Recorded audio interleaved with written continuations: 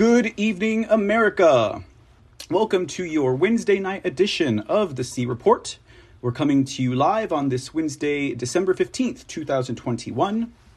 I am your host, Mr. C, and we are happy to be here with you guys tonight as we go through another report of some news and headlines of interest to share with everyone out there who might be interested. Thanks for joining us tonight. We are live on multiple platforms, including the foxhole.app, pill.net, twitch.tv, clouthub.app, and trovo.live. And then there's also DLive. I hope you guys are doing wonderful today. We are doing quite wonderful as well here at the old C Studios, and ready to get at it. We had a pretty interesting day today, ladies and gentlemen. We actually had two hearings this day involving election integrity and election fraud. One happening in Georgia and one happening in Pennsylvania. Just when you thought we were done with Georgia, right, ladies and gentlemen? But indeed, ladies and gentlemen, we will get to those stories in just a bit. As we have a few other things to talk about. We are going to talk a little bit more about Georgia. Now, we were actually on the topic of Georgia and voter integrity efforts to expose voter fraud in the Peach State.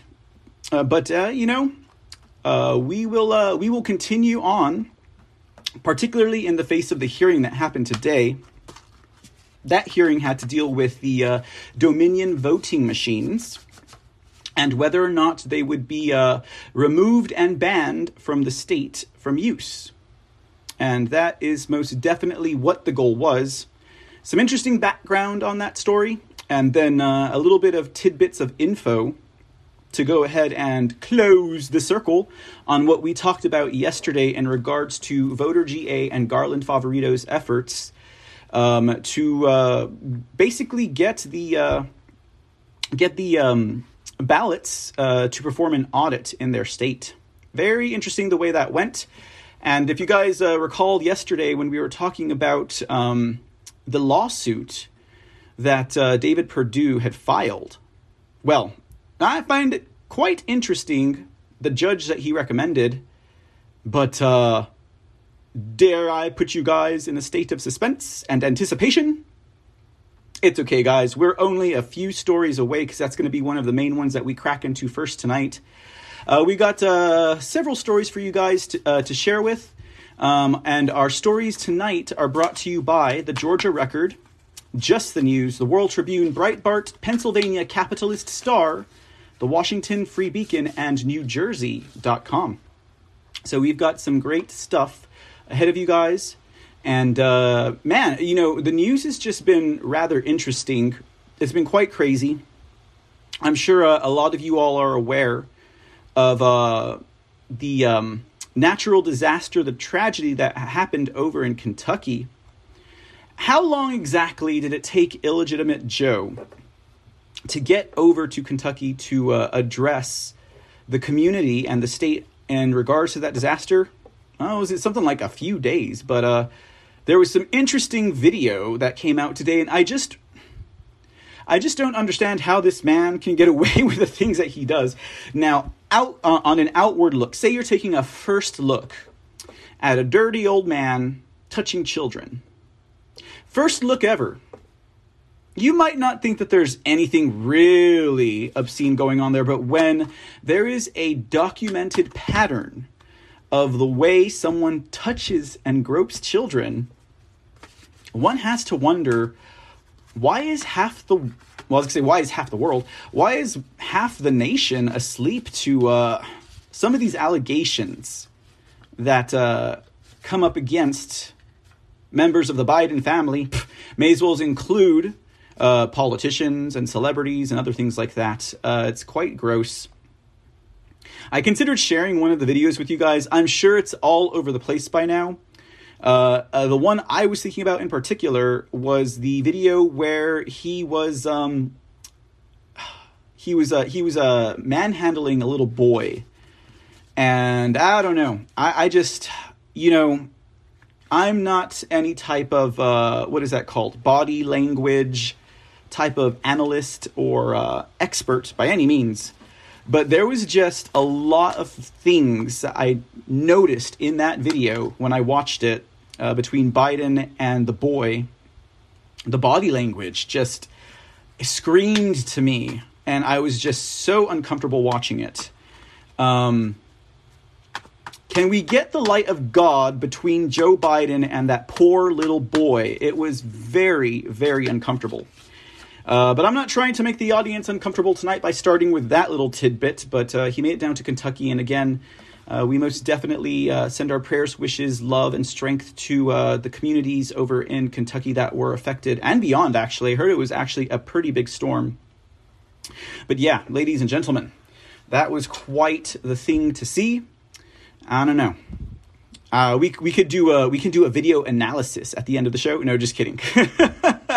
We don't need to do that. But man, I felt bad for that child, ladies and gentlemen. I sure felt bad for that child. We got a lot of other things going on around the nation. We will talk a little bit about Adam Schiff. I'm pretty sure if you guys haven't heard, the lying liar strikes again. And that is another one, too. That is another one. You have to realize, and I don't mean you specifically, my dear audience. I mean you generically. You have to realize that when people get into these patterns, such as Joe Biden groping and sniffing children on camera, documented dozens of times, and Adam Schiff lying and lying and lying, documented on camera and otherwise dozens plus times. How is it that these people continue to get away with that? It kind of reminds me of when I was in my younger years, and like say it's at a job, or say it's like in a school, and you get to do things sometimes that maybe the teacher or maybe the boss or the manager will turn their eye to. They know it's not proper, they know it's not right, but hey, you're on their good side. Plus, maybe they participate in such activities or whatever it is, so they turn the cheek. And then you kind of realize that it's like almost as if though it's only a very select group of people that get away with those things. If anyone else did anything, they would probably get reprimanded, in trouble, written up, whatever. So there you have a broken system wherein the manager, the boss, the teacher, the authority figure, they basically have gotten away with allowing these types of activities. They have no integrity for their work. They have no integrity for their work.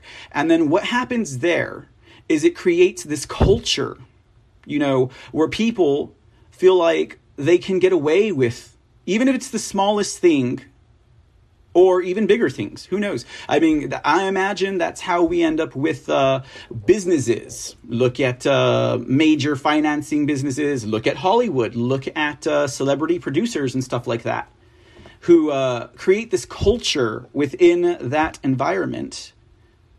Eventually it becomes toxic. But as the leader of that unit turns the eye or participates in such events, and then their subordinate does, and then that person's subordinate does, and then someone else is included in the group, but not everybody, it starts to destroy, and it creates like this environment that where they can harbor this type of behavior. It starts at the top, okay? But what some people don't realize, and I don't know if it's just like a human psychology thing where people can kind of just turn their cheek or look away or whatever, but other people are watching. Other people are watching, and it doesn't go unnoticed.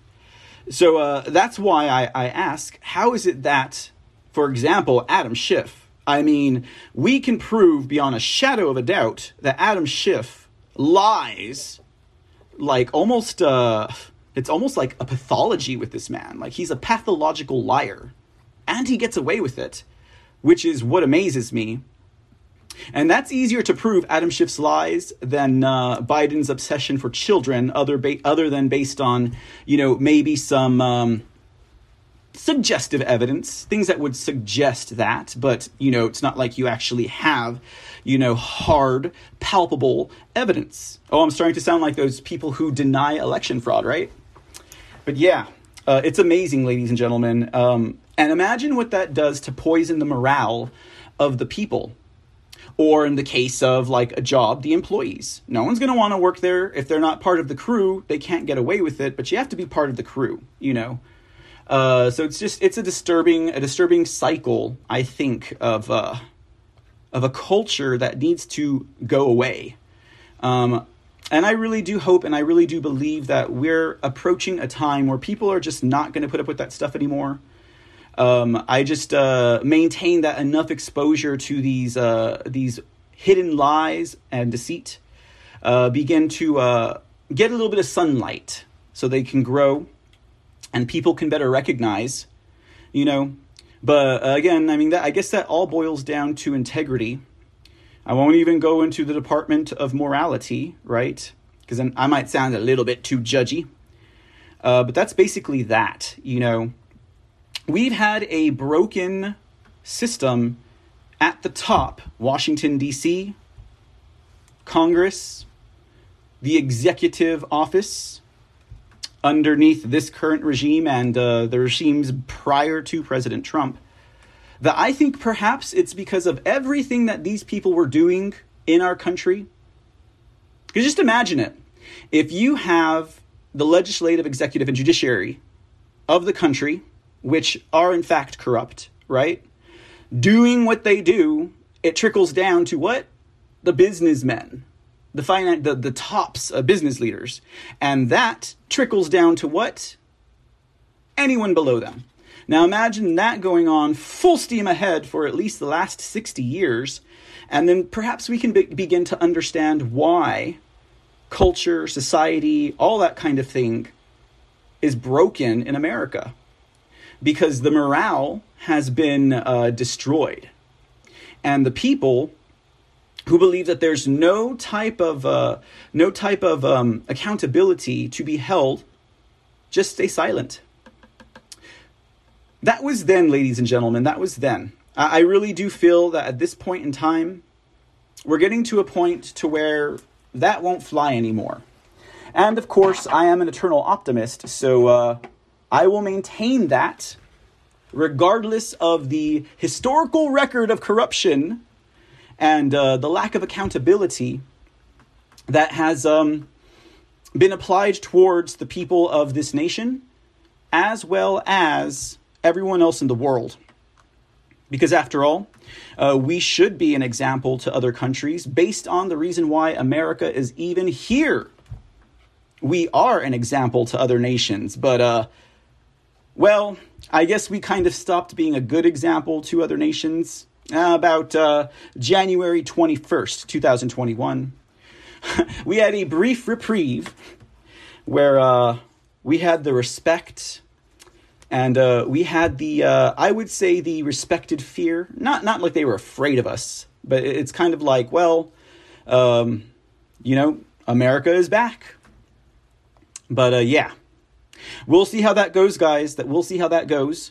Nothing I'm going to lose sleep over, because as I know, as long as we keep doing what we're doing, staying on point, sharing the word, and involving ourselves to whatever extent that we are able to, that we will overcome this. Because as I've said before on this show, I wholeheartedly believe that at this point in the history of our nation, we are much farther along to actually restoring, dare I say, recapturing our republic. So we just got to keep on moving, ladies and gentlemen. At no point in time were this many citizens of this nation awake. At no point in time were this many politicians. And I know it's still like a dozen only, right? It's only like a dozen, but that's still more than we've ever had. That's enough to hope. But that's also at the federal level. At the state level, we have a lot more elected officials who are actually doing their job, and their job is to be a representative voice of the people, representing us, but our will and our voice. And we're seeing that coming out more and more in other states. Do I need to put Arizona on the table as an example of that? Kind of is a question. Because, yeah, we see it, guys. I mean, it looks kind of heady whenever you're thinking about Washington, D.C. and the Senate and the representatives up there. It's like, dang, we got all those people and like only 5 to 12 of them are actually fighting for our rights. And even then, sometimes that's questionable. But along with having that faith and also backing it up with good works, we do need to have that trust. But who is it that said trust but verify? That's kind of what I'm thinking. Trust but verify. And once you verify, make sure you do something about it. Because I think the follow through on the action is also one of the elements that kind of set us back in regards to maintaining this gift of a nation that was given to us, that we fought for, right? But who could have guessed? Who could have guessed a wily group of individuals could break away from a monarchy and start their own nation, last as long as we have? You know that they were trying to take us down from the jump, right? That those plans have been in store for a very long time, and I cannot wait, personally, to finally be able to read those stories, the real histories of America. And I just pray that day is not too far off, ladies and gentlemen. All right. Before we get started into today's report, let's go ahead and jump over into the chat real quick. If you'd like to engage with us in the chat room, I would recommend heading on over to the foxhole.app or pill.net, unless you're a troll, but hey, I don't know. I will leave it up to the community over there to decide. I will leave it up to the community over there to decide whether or not you're welcome. But hey, everyone is welcome. Everyone is welcome. I would say if you want to be a troll, do it in a civil way and a respectful way. And we could probably still get along, even if you disagree. But great community over there, and I usually go off the chats over there. Let's see who we got tonight. Joyful June, good evening. Hiya, Mr. C. Oh, and I got to say hello to Railanon, because I saw Mr. Railanon a-lurkin. And hey there, sir. Good evening. Thank you for the 117 gold pills. Yeah, we're on a little bit late. We were on like 30 minutes late today. It was a busy day. Like, I will act for one. I say it was a busy day, but for one, I got up later than usual today. I slept in. Then I was watching the hearings also. The Pennsylvania hearing, guys. That one was interesting. We'll talk a little bit more about that also. Very interesting hearing. Very interesting hearing. But yeah. And then I got into, I received a phone call. So I wasn't able to finish watching it. But I really wonder where it's going to go. That hearing was in regards to the subpoenas that the Pennsylvania Senate has issued to move forward with their forensic audit or their investigation, I think is what they're calling. I don't even think they're calling it an audit. And I don't know if that's because they're trying to get away from the language of audit, since that word has been demonized and tossed left and right like a bag of garbage, or if it's because they're not really having any intentions of doing an audit. Because when it comes to Senate pro tempore, the Senate pro tempore over there in Pennsylvania, I don't trust him. I really don't trust him. Because everything up to this point in Pennsylvania, all I've seen is him derail and delay any types of investigations or audit into election fraud in the Keystone State. So that's kind of what I'm thinking there. We'll see how it goes, but I'll share more information with you guys on that in just a sec. Good evening, 123 SKG. How are you doing tonight? Joyful June says, Georgia's election was stolen. I'm a Georgia girl, born and raised. Oh, what's up, sweetie? Those Dominion machines are not wanted or needed. Indeed. Truer words were never said, Joyful June, and glad to see we have someone from the Peach State in the house today. We were talking about Georgia yesterday, and we'll talk a little bit more about them today. I mean, the blatant mismanagement, right, of the 2020 election in Georgia is just beyond me. And in my opinion, ma'am, they could have decertified that 6 months ago or more. They had all of this information that would have led to a lack of confidence in their electoral system over there in Georgia. And I think, honestly, that alone, especially with the evidence that was documented, not just surmised, not just dreamed up, not just conspiracy theorists, they could have decertified that long time. It was documented. As we covered that yesterday, we kind of did a reprisal on some of the harder points, and then we talked about David Perdue also, who is suing Fulton County with this entire laundry list of findings. You know, that included the documentation from the Secretary of State's office, that included documentation from the efforts of Voter GA and Garland Favorito. We're talking Garland Favorito today, guys, though, for sure, just so you know. All right. How exciting. There's some states that are really exciting to be in. I mean, for someone like me, it's exciting. For someone who lives in the states and who doesn't really track news, it might not be as exciting. I'm like, man, I'd love to be in Arizona right now. There's so much going on over there. Man, I would love to be in Georgia right now. There's so much going on over there. Somewhere where I feel like I could really make a difference. But you know what? I guess I got to tackle the rhinos in my own backyard first, right? Before I try and do something else. So I guess that is what it is, as they say. Victoria, good evening. Victoria says, exactly. I was thinking, what did the parents get and who were they? Or who are they? They should have been the lightning bolt. That is how God uses us. Parents, yes. You must be relating that to the way these people are raised, I would imagine, and how they can just get away with these things. Yeah, you know, how did that person grow up? What kind of household were they raised in? That as an adult they can have a lack of morals, be scrupulous, right?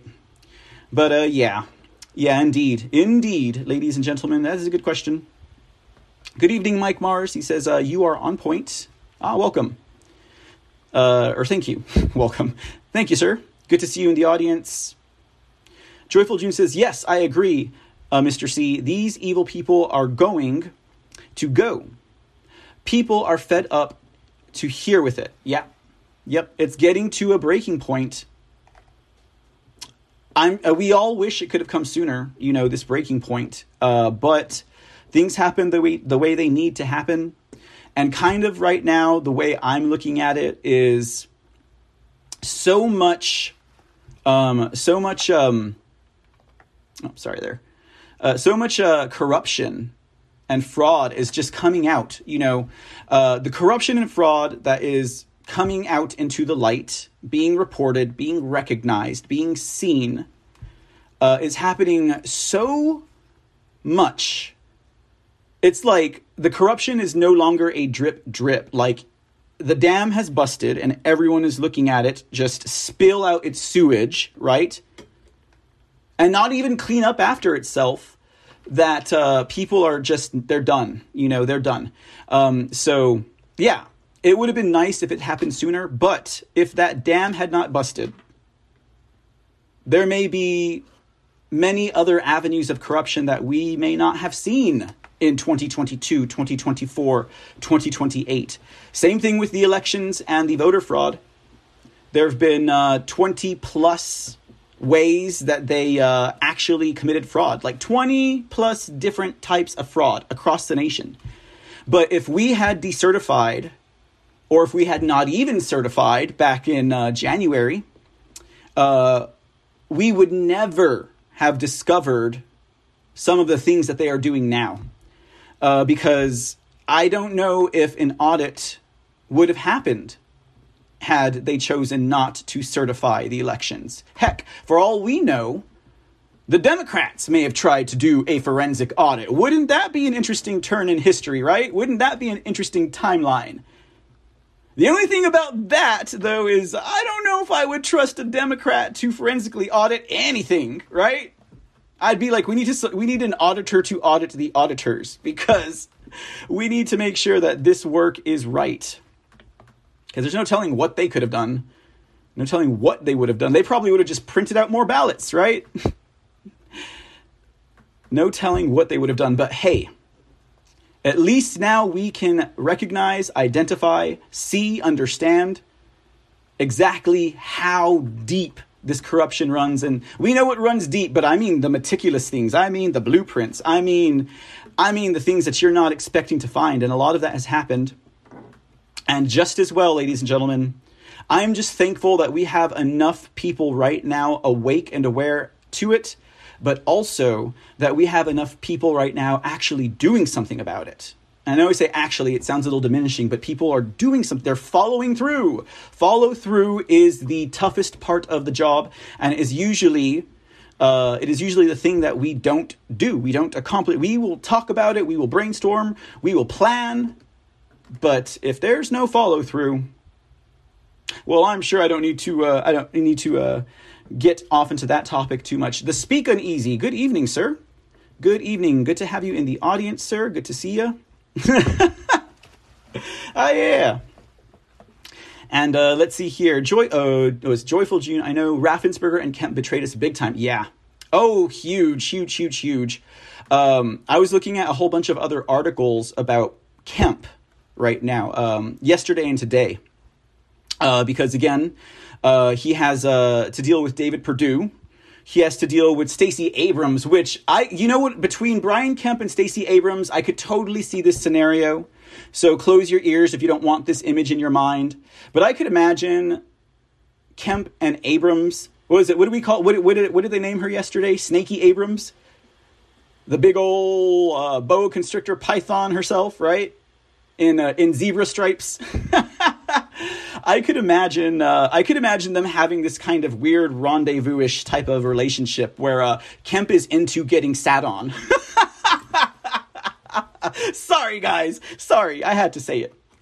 He already bowed down to Abrams once. I'm sure he would do it again. But yeah, he's dealing with Perdue and he's dealing with Abrams, and so yeah, it was interesting. But have you ever noticed? And maybe Joyful June, since you are a Georgian, Georgian or Georgianite? I don't know how you would say a Georgia citizen. But it's like every time I see a picture of that man, he looks like he is in distress. I think even on his Twitter page, like his one of his main pictures with him and his family, and he looks like he's in agony. And I just wonder if that's his soul crying out because he knows accountability is coming. Like, that is funny. It is so funny. Anyhow, yeah, good convo. I'm sure more of that will come up. Good evening, Ping 254. How are you doing? Good to see you. Good to see you in the audience tonight. Awesome. And let's see here. Two Rivers is in lurk mode. Good evening, Two Rivers. How you doing? Yeah, I'm sorry, Joyful June. I said cover your ears. Okay. Awesome. All right, guys. Let's see what we got here for you today as we get started. We're going to start. All right, we got a statement from President Trump coming right at you. Let's see what the boss has to say. Released today, December 15th. God, I can't even believe it's already December. And I feel like I say that every end of the year, but we probably all do. Here, President Trump is talking about Letitia James, the Attorney General of New York. Let's see what he's got to say about her. Letitia James wants to politically weaponize her position as Attorney General instead of exemplifying impartiality and protecting the interests of all New Yorkers. While she pretends that she suspended her short-lived campaign for New York governor to go after me, she conveniently fails to mention that she could not garner any support and her poll numbers were abysmal. She had no chance of even coming close to winning. Despite weeks of campaigning, she was losing to Governor Hochul by what would have been a massive landslide. She didn't drop out of the race for a higher purpose or to finish existing business. I wonder what that would be. She dropped out because her campaign was a complete failure. Possibly because the citizens of New York saw how unfairly and viciously she and other highly partisan New York Democrat prosecutors were treating President Donald J. Trump. It's called prosecutorial misconduct.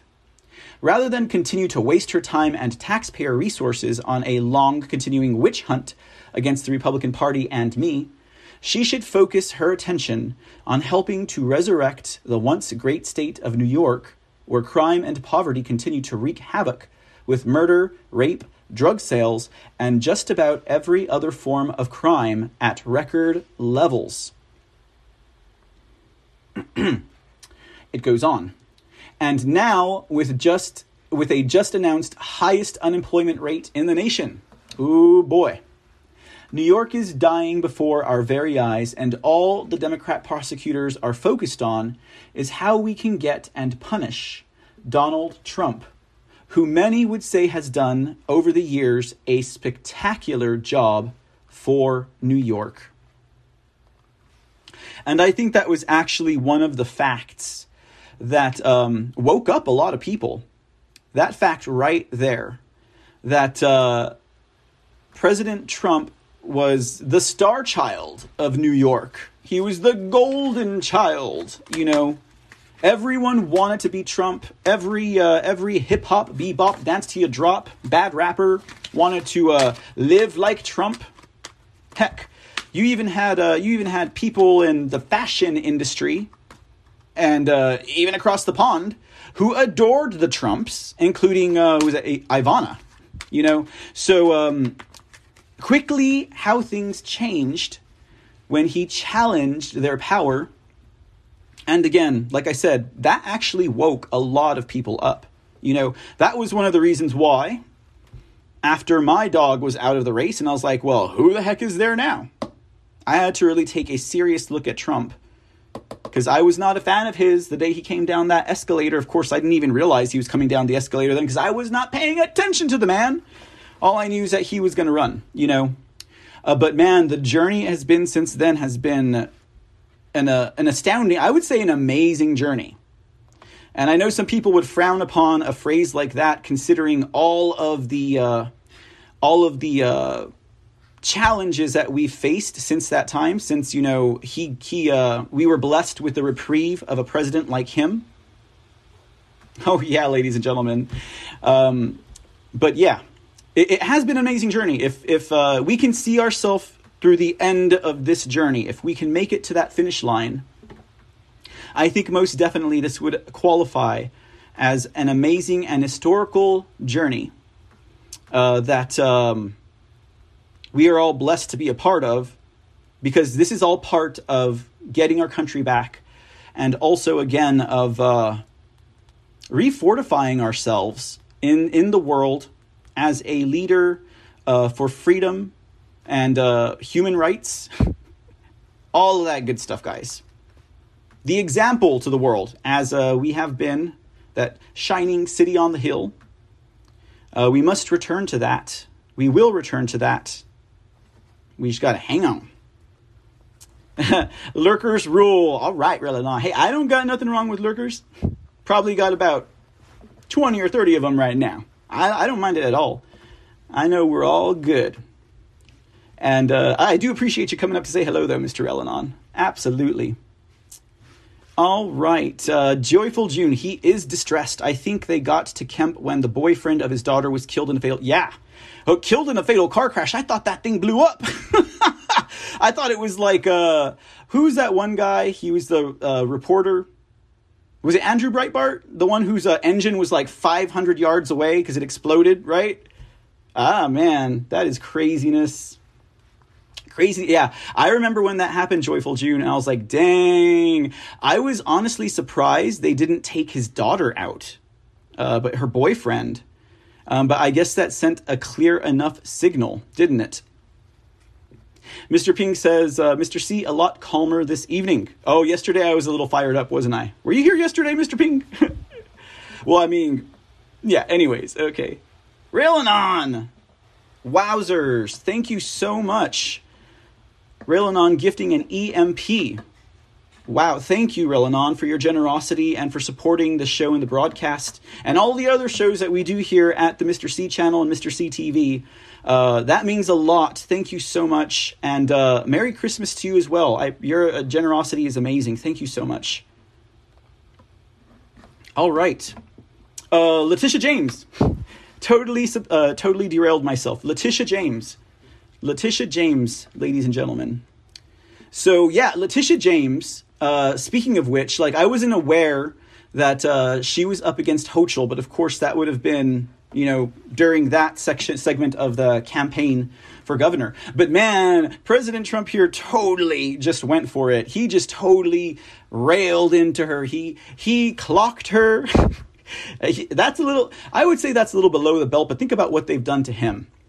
That's a counterpunch right there is what we call it. But yeah. Got to bring, I'm sure the East Coast and the left coast, well, we'll leave it to the New England states on the East Coast, right? But I'm pretty sure, and then they once had their moments, but they need to be saved as well, ladies and gentlemen. They need to be saved as well. But yeah, that is what that is. He calls it prosecutorial misconduct. I would call it prosecutorial tribulations. And just them continuously going after him. But we'll see. There's got to be a reason why a statement like that is coming up. But I know Letitia James, according to some of recent articles, is still continuing her witch hunt against President Trump and is totally hell-bent on getting him indicted. So, well, the man's a fighter, so are we. We got to carry on, ladies and gentlemen. All right, let's jump into Georgia now, ladies and gentlemen. Want to talk about this hearing that they had today. Now, this is going to wrap up Georgia for us, at least, unless something else develops tomorrow, which I don't think anything will develop till Friday. But I wanted to wrap up some things about Georgia, particularly when we were talking about it yesterday. So just a real quick recap of where we left off yesterday, because we were talking about specifically the courts, and how all of the cases for voter fraud or voter election integrity have been, put on the back burner. They keep getting pushed back. And specifically, we were talking about the Judge Amaro yesterday. We were talking about how, because in David Perdue's lawsuit against Fulton County, voter GAs Garland Favorito, the information that they had researched and investigated in regards to their claims of election fraud in Georgia were included in that lawsuit. And I was sharing with you guys how Judge Amaro had rescheduled the hearing for voter GA's case about election ballot fraud, so that this way they could review the physical ballots. And you guys remember how we talked about that the Georgia state attorneys, this is literally, guys, the Georgia Attorney General's office. Georgia, which basically means that the GA of Georgia is literally fighting with the citizens over election integrity and transparency, which says a lot. So I hope the voters of Georgia are paying attention. But basically what happened in that hearing, and this was in September, the Georgia Attorney General's office and the Georgia state attorneys who were representing Fulton County told Judge Amaro that the state was already doing an audit of the ballots. And at that point, Judge Amaro went ahead and rescheduled the entire hearing. He gave him a month. He gave him like 20-something days to return with their findings on those ballots so they could go forward with the proceedings and decide whether or not voter GA even needed to review those ballots physically. So here's the skinny, ladies and gentlemen. We got the skinny on it because apparently this case ended on October 13th. And what ended up happening is the session reconvened and Judge Amero dismissed the case outright. Okay, dismissed the case outright. And the Georgia state attorneys lied about having this ballot review. Okay, and I listened to an interview with Garland Favorito earlier today. I think it was with CD Media, and the interviewer, the anchor, asked him if they were whatever came out of the lies that the Georgia state attorneys said in court, and that's perjury. You know, they totally flat out lied, and unfortunately, Voter GA was never able to find evidence that they lied, which means that they were never able to get an answer as to whether or not the state was actually doing a ballot review, okay? Which was the whole reason why the hearing was put on hold for a month, okay? But on October 13th, Judge Amero just dismissed the whole case. So Voter GA and their efforts to get access to the ballots to do a physical review went on from like May all the way until October. Okay, the long game, right, guys? And I got to tell you guys, there is something about that man's spirit, George. I was going to say, what is his name again? George Favorito. There's something about the spirit of Garland Favorito, guys. Like, he's just received another setback, y'all. He's just received another setback, okay? But he continues to fight, and he does it in a pleasant manner, which is just amazing. You know, like, he doesn't get bent out of shape. He doesn't get, upset. He doesn't, curse at the sky. He just says, that's just the way it goes. We are going to continue. The good news about the ruling that Judge Amero gave on that initial case is that it is now in appeals, so it may still come up again. Okay. The thing that really puts a question mark on this case for me, particularly in reference to David Perdue, is that David Perdue recommended that Judge Amero presides over his lawsuit. Okay? Having Judge Amero preside over his lawsuit is like having the Georgia Bureau of Investigations presiding over an audit of the county's elections. Not when the Georgia Bureau of Investigations is staffed by happy faces and there's no telling what other types of corrupt people. No. We need something independent, right? I'm sure you all would agree. Okay, so let's talk about today's hearing. Today's hearing was not good for the voters in Georgia. It was not good for election integrity. It was not good for Garland Favorito. But the man remains optimistic. And for that, I respect him like crazy, okay? The hearing was this morning. I think it was 10 a.m. Georgia time. And basically what this hearing had to do with was the Dominion voting machines and their attempt to get them banned, barred from use in any elections in the state of Georgia. Now, here's an interesting point, which this totally just boggles my mind, because I was not aware of this. But apparently, back in October of 2020, there was a case that was adjudicated where the court had found that the Dominion machines violated statutes of Georgia law because the way the Dominion voting machines work is they accumulate the votes in the form of a QR code, okay? And so, say you have like a ballot tape, right, that tells you the reads, okay?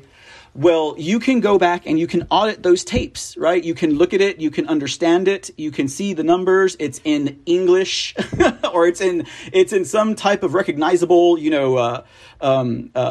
typeset. But here you have it being turned into a QR code. So back in October of 2020, the courts ruled that was a violation of voters because they could not verify that information. So this is back in October 20. Okay, in October 20. violates Georgia state laws. 2 statutes is what it violated. So Garland Favorito files this lawsuit to make sure they don't use Dominion voting machines. And on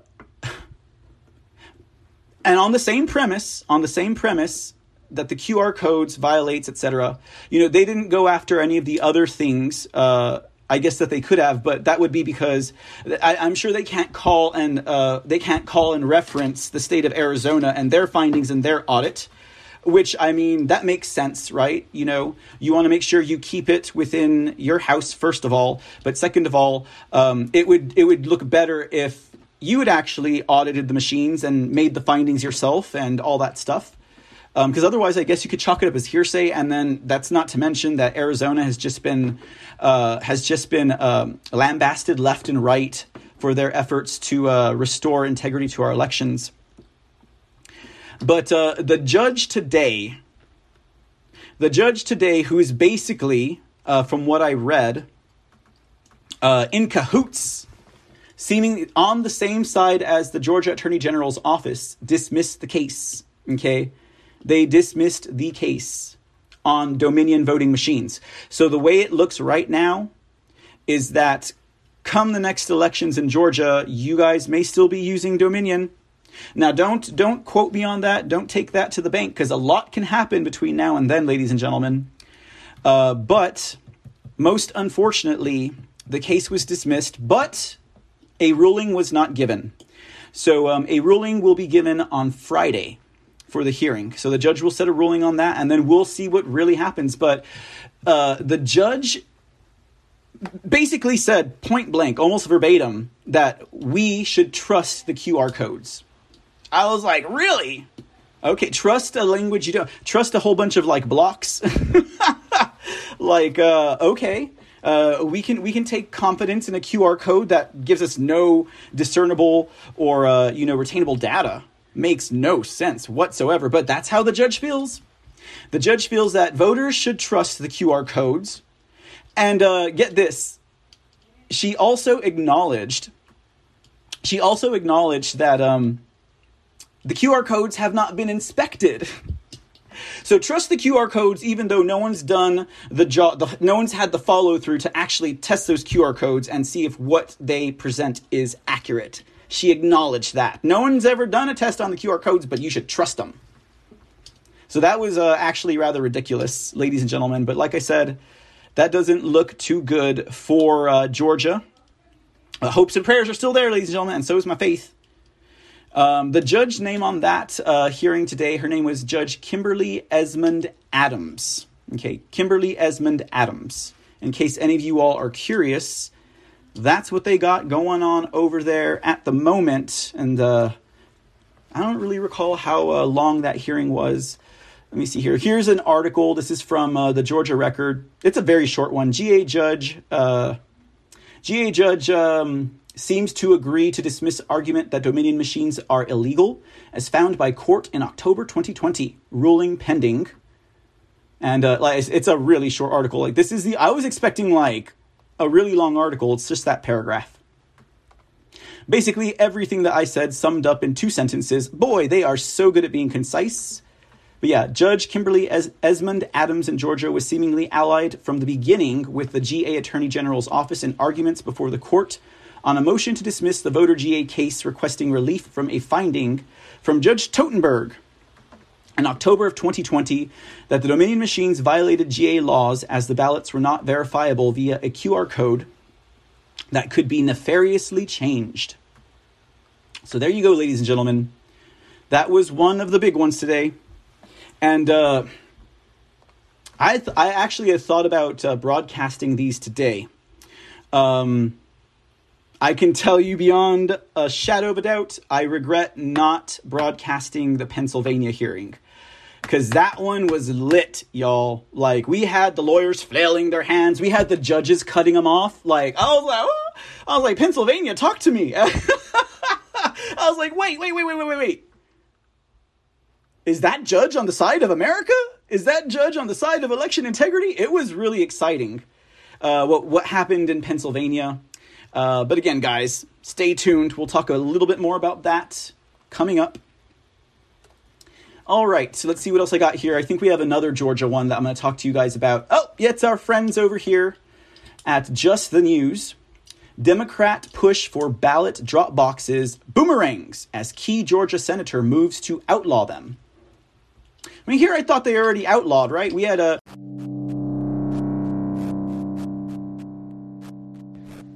The C Report is 100% listener supported. If you enjoy the broadcasting that we bring to you with the C Report and other shows on this podcasting platform, we ask that listeners lend their support.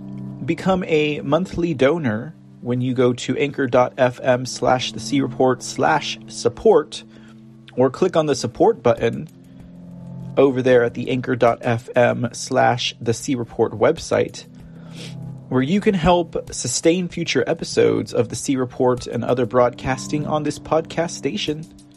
Every bit helps, ladies and gentlemen, and as always, I thank you for your support.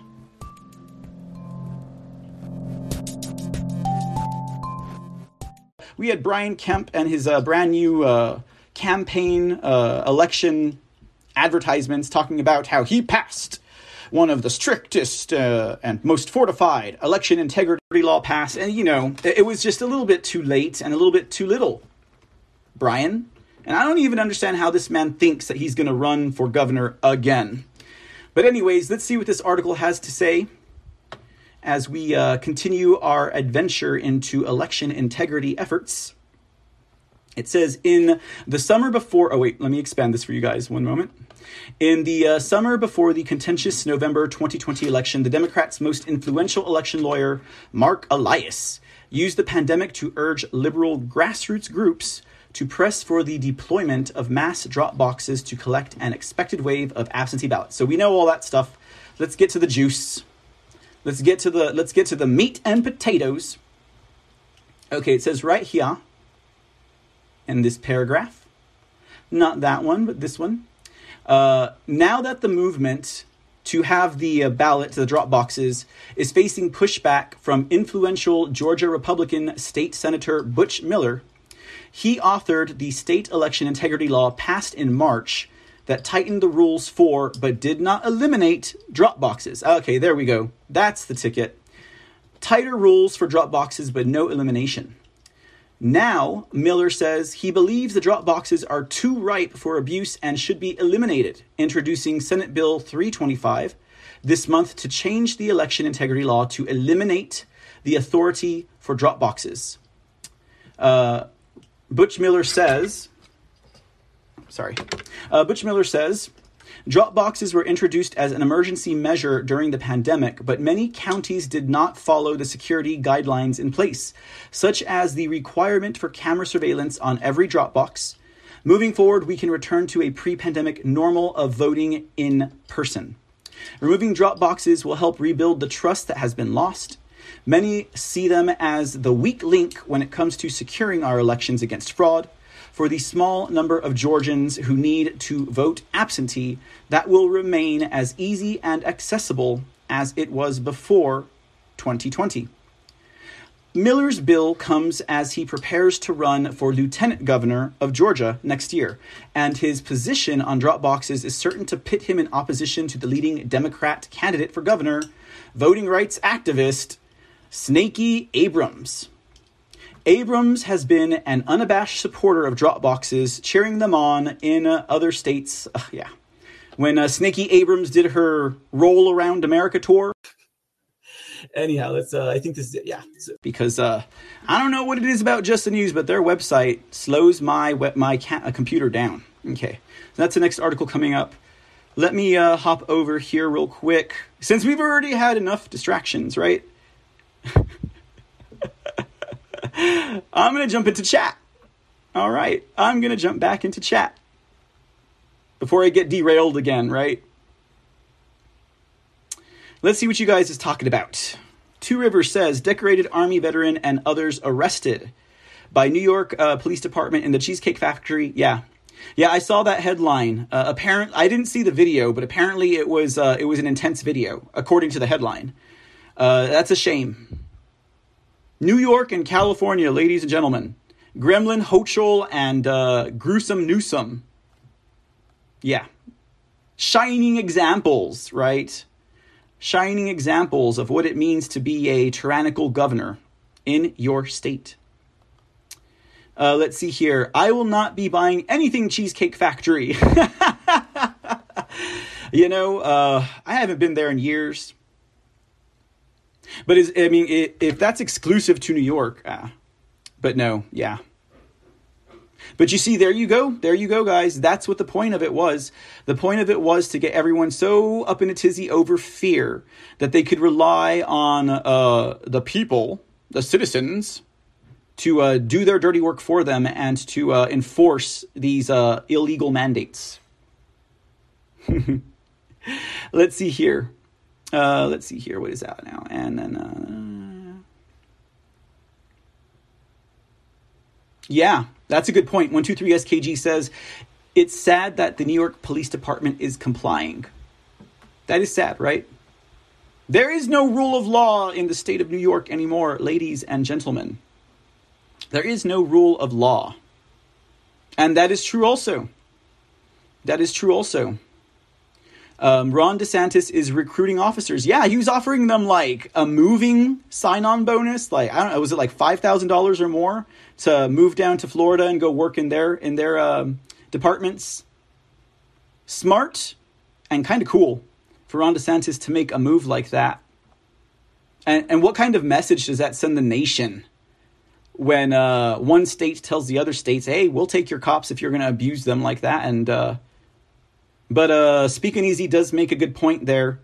He says, shame on those cops for upholding unconstitutional mandates. That was paraphrased. All right, guys. Okay. Let's hop back into Georgia, ladies and gentlemen. Apparently talking about the judge in Georgia, Kimberly Adams, has really struck a nerve there. Two Rivers says, she's a witch. Try witch Kimberly Demonic Adams. I'm sure that's something we can all agree on, ladies and gentlemen. All right, let's go ahead and move on. One last thing. Two Rivers says, we want to hear breaking news from you, Mr. C. Well, I don't break the news here. I just share the news, guy. Thank you for gifting the can, Tam Gorel. Good to see you tonight, ma'am. December 28th, right? Oh, my good. Judge Adams was a bad guy. Most definitely.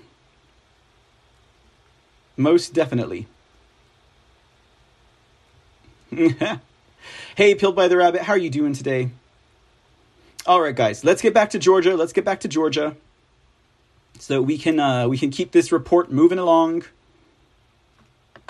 Okay, guys. So what is this article again that we're looking at?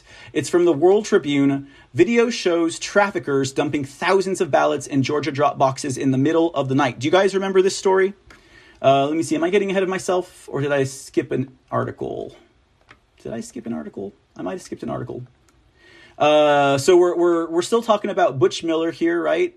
And the drop boxes and how he's introduced, a new bill to make them illegal. So what was that all going on, right? Do you all remember the story by any chance about the drop boxes and how we had an organization by the name of True the Vote that was doing their own independent investigation into the drop boxes and had identified what they termed as not ballot harvesting. Was it ballot harvesting? How did they identify it? Let me see. I think I got them here. Ballot trafficking. That's what they called it. They called it ballot trafficking because through various data that they had acquired using a ping-back method on cell phones to track cell phones, they identified like 26-ish individuals whose cell phone data showed them on a consistent and repetitive route to various ballot boxes around the state of Georgia. And some video that they had acquired showed individuals, same car, same person, repeatedly going to a drop box and putting in like handfuls of ballots. Okay. Now, that story has also kind of been memory hold. I believe it was in August that Breitbart broke that story. And then it kind of pittered into nothing. And I was actually looking into that prior to the show. And the most information that I got out of it was that one of the individuals who had funded True the Vote for this project, this investigation, was suing them to get their money back. So it doesn't look good, but they've been trying to derail that investigation. And I would have thought more would have come out by then, because she was doing work in Georgia. I say she because Elizabeth, I can't remember her last name, is the person who is heading up True the Vote. They're doing investigations into Georgia, Arizona, Texas, and they were planning to get more going. In fact, here's the website, so I can show it to you all. And that's True the Vote. All about, again, securing our elections. And let me see here. Here's the report. Oh, that's so you can report, not this is the report. Here's the Breitbart article, August 29th, 2021. In case anyone hasn't heard it, or you're new to the show or new to real news, it says here, earlier this week, a document I'd written regarding one of our research projects made its way into an article published on Breitbart. It's about ballot trafficking. The report is accurate. Ballot trafficking is one of 3 investigations undertaken by True the Vote in particular areas of interest. We have not spoken publicly of these investigations for various reasons, but primarily because the work is ongoing and time is short. So here's what they did. It says, in late 2020, True the Vote engaged a select team of contractors and set out to determine whether widespread ballot trafficking was occurring as part of an organized criminal enterprise. We'd watched the mass mail out of paper ballots to highly inaccurate voter records, the harried installation of ballot drop boxes privately funded by billionaire tech magnates, and the hundreds of legislative changes, lawsuits, and consent decrees that fundamentally altered the election process. All of it came together in 2020 under the fog of COVID. It was planned, it was purposeful. Having studied election processes for decades, our team was well aware of the pitfalls associated with America's uniquely insecure approach to elections. To test our trafficking theory, we acquired over 10 trillion location-based cell phone signals in major metropolitan areas across 6 states. Initially, we worked with whistleblowers and witnesses, but soon enough, the data alone told us the tale. Using mobile and GPS data, we mapped the travel patterns of ballot traffickers to ballot drop boxes. This tracking method is explained in great detail by the New York Times in a series they ran called The Privacy Project. They and others have published much about how mobile data was used to track President Trump and identify individuals at the January 6th event, false flag riot at the Capitol. Law enforcement uses this type of data routinely. So, lest anyone say we did anything untoward, let us be very clear. All of this data is regularly bought and sold about all of us. And then there's what they found. Our findings reveal overwhelming evidence of ballot trafficking, some of which is highlighted in this article. All of our research including suspected locations where ballots were delivered, processed, and distributed, along with the individual devices associated, has been submitted in the form of a formal complaint, along with all data, to the FBI. I think that's where they went wrong. Briefings have been provided to state law enforcement and political leadership in several states. These conversations will continue to broaden in the coming days. Now, again, this guy's was in August, okay? Let's see here. We've also acquired over a petabyte of video surveillance data.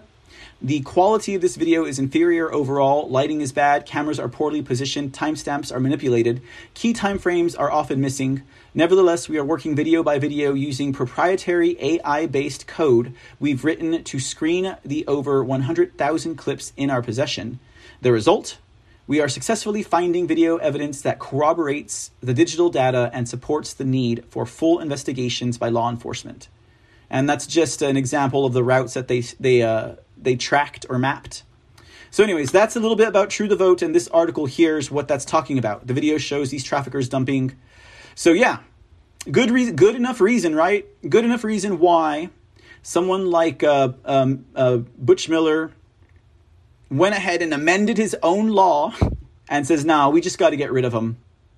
We just got to get rid of them. Ugh, Brad Raffensperger, can't stand the man. Cannot stand the man. All right, guys, since we're on the topic of Georgia, and this will be the last Georgia story for tonight, let's talk about the House Freedom Caucus.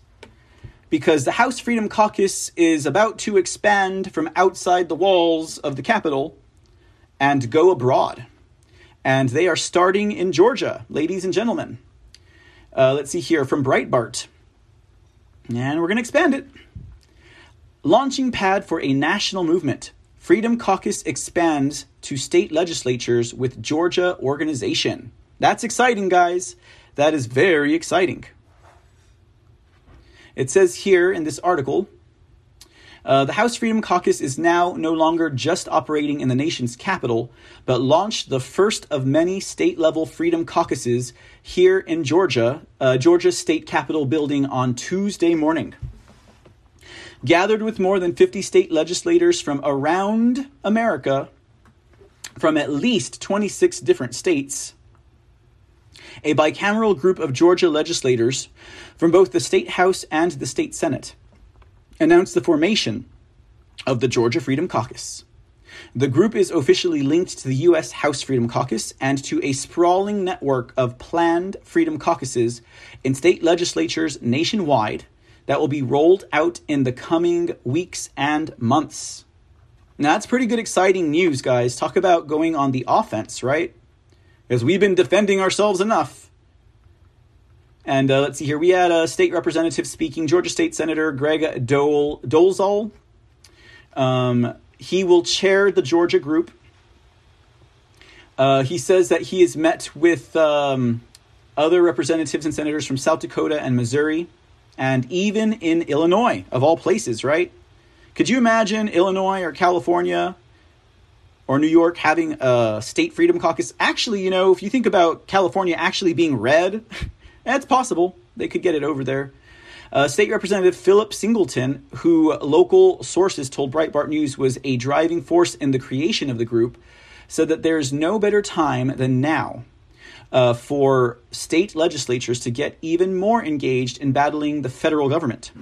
Singleton said in remarks that his hope is the Georgia Freedom Caucus, like the House Freedom Caucus in Washington, serves as the conscience of the Republican Party and helps usher in an era where conservative principles survive past campaign season and make it into law.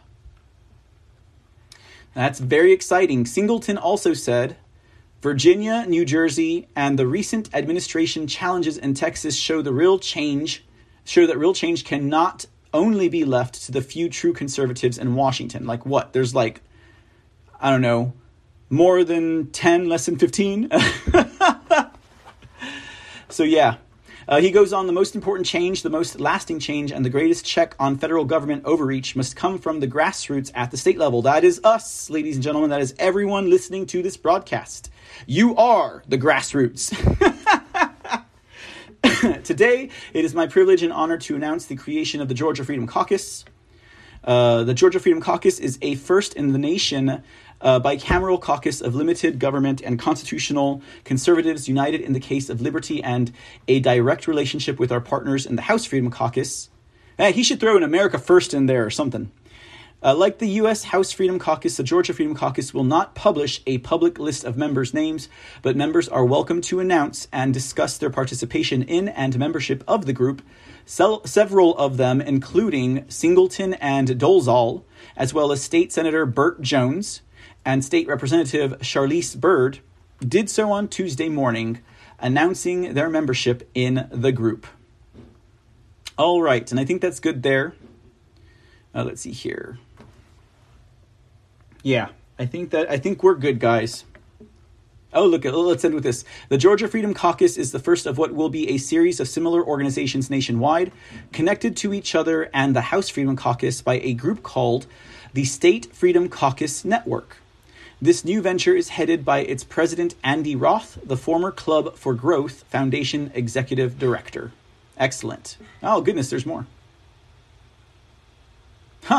States with lawmakers at the rollout in Atlanta for this announcement included representatives and lawmakers from Wyoming, Connecticut, Pennsylvania, Indiana, South Dakota, Mississippi, Arizona, Iowa, Illinois, Texas, Alaska, Idaho, and Nevada. Representative Andy Biggs of Arizona, the current and outgoing chairman of the U.S. House Freedom Caucus, will soon be succeeded by Representative Scott Perry of Pennsylvania. Let's see here. That was told to Breitbart News. How crazy, how interesting. I'm telling you, there are more patriots out there than we might know. And we can thank the lamestream, shamestream, fake news, legacy media for hiding all of that vital information from everyone and trying to make us all feel like we're a bunch of wackos. But that is what they're there for, right? To propagandize, lie, and steer away from truth. Okay, guys, I think we're good. It just talks a little bit more about the history of the U.S. House Freedom Caucus and some of its members, including Mark Meadows, former member, since he's President Trump's chief of staff currently. And yeah, okay.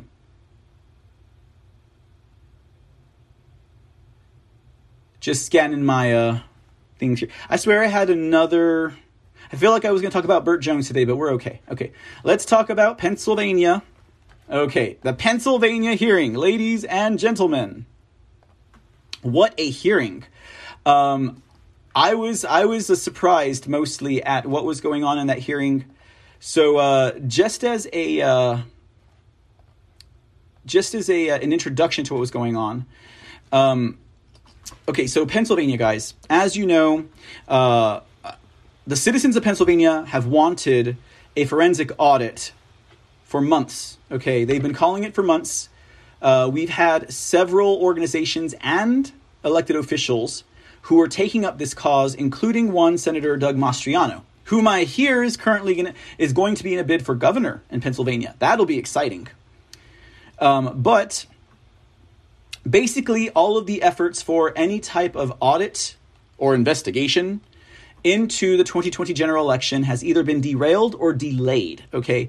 And what we saw happening the most, and the most recent occurrences, one that should make everyone who's paying attention to Pennsylvania really prick their ears up, is what took place between Doug Mastriano, who was the chair of the committee that was heading up this investigation, this audit into 2020, and Senate pro tempore. What he, I don't have his name here. It's Corman, Senator Corman, pro tempore, right, of the Senate in Pennsylvania, and he basically fired Doug Mastriano, and then went on Steve Bannon's War Room and lied worse than Jussie Smollett, guys. Like, if you know how to read a lie, and I don't mean just trusting your gut and following your discernment. Sorry, my nose itches. But I mean, really, if you can visually read a liar when they're lying, right? If you know the body language, the cues that they make, just the squirming is enough, But when Jack Corman was on Bannon's War Room, he was saying that Doug Mastriano basically quit. And that was further from the truth. And even Doug Mastriano went onto the program later that same show and was like, "Oh, no. He was like, he stonewalled everything I was trying to do. He wouldn't allow us to issue subpoenas. And then he kicked me out of the chair. He kicked me off the committee, took me out, and he replaced him with Senator Chris Dush. And so Senator Chris Dush, with the support of, is it Jake Corman? They have been overseeing this investigation. They're not calling it an audit per se. And so the reason why they had the hearing today is because for this audit, they are asking for access to, 9 million voters, driver's licenses, and Social Security numbers. Well, specifically the last 4 digits of the Social Security number. Okay, 9 million voters. They want that data. So right away, what happens? Oh, you know it. You know all of the liberal, lefty voter rights organizations jumped up. You know that the Pennsylvania Attorney General jumped up. You know the Democrats were jumping up and they're like, you can't do that, right? So let's see here. The Intergovernmental Operations Committee on September 15th held a party line vote requesting information for 9 million voters, just as stated. Now, GOP members voted that they were going to hire, and this happened late last month, the GOP members voted that they were going to hire an Iowa-based business to conduct the audit for $270,000 on a 6-month contract, which could be extended due to litigation. So interesting, right? They managed to hire an independent contractor to come into their state and to perform this audit. As part of the audit, they need the information from the voters to match that data with voter rolls and all that stuff, right? You know, stuff that we're used to them doing. The name of the firm is called Sage Envoy. And the article that this came from made it a point to stress that Sage Envoy has no prior experience investigating elections. Okay. Now, Committee Chair Senator Chris Dush previously said that the information would be used to cross-match and verify whether or not our voter registration system has duplicate voters, dead voters, and or illegal voters.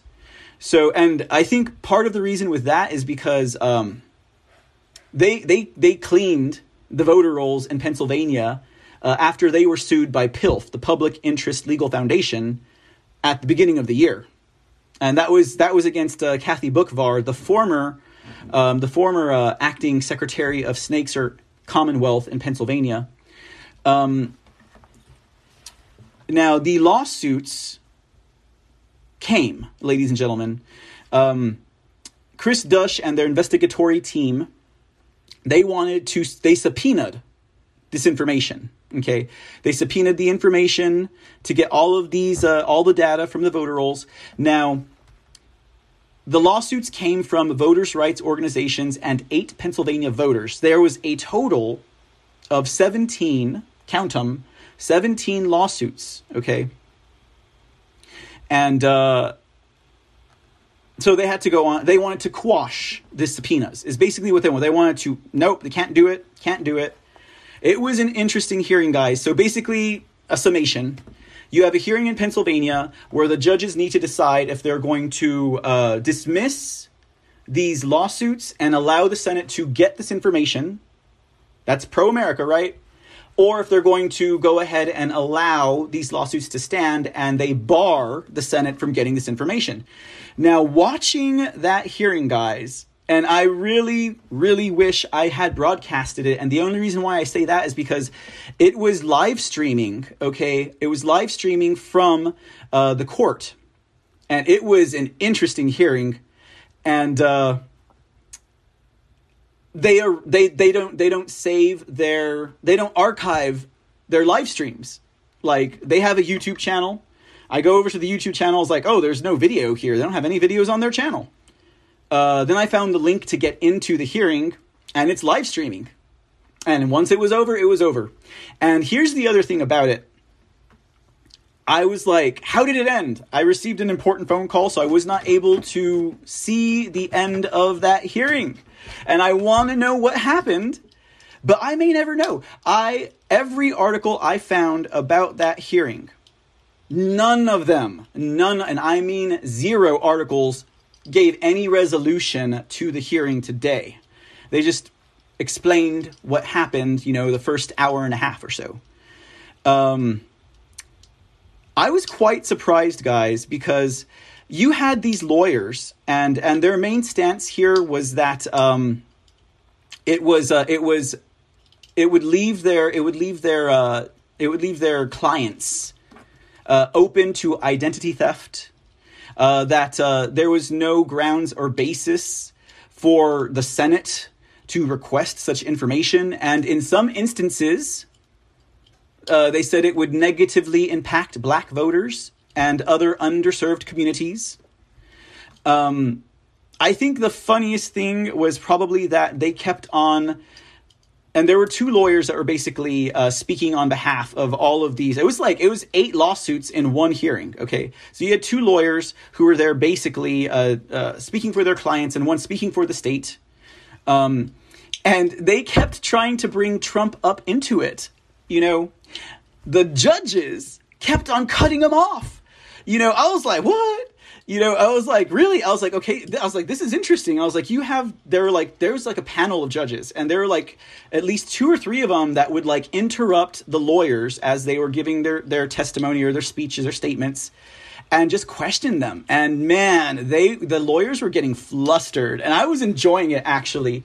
And you had one of them who was just like flailing his arms and talking about, if that's what Trump wanted. And one of the judges said, "Oh, we would love that, to have Donald Trump in our courtroom telling us what he wants." And I was like, do we have just judges out here in America? I'm sure we do.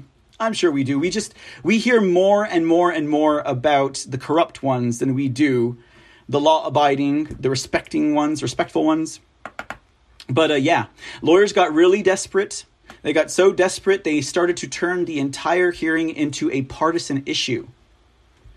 And of course, this is because there's never been any proven fraud, and that the committee cannot hire someone from Iowa and hand over this voter data and have an audit.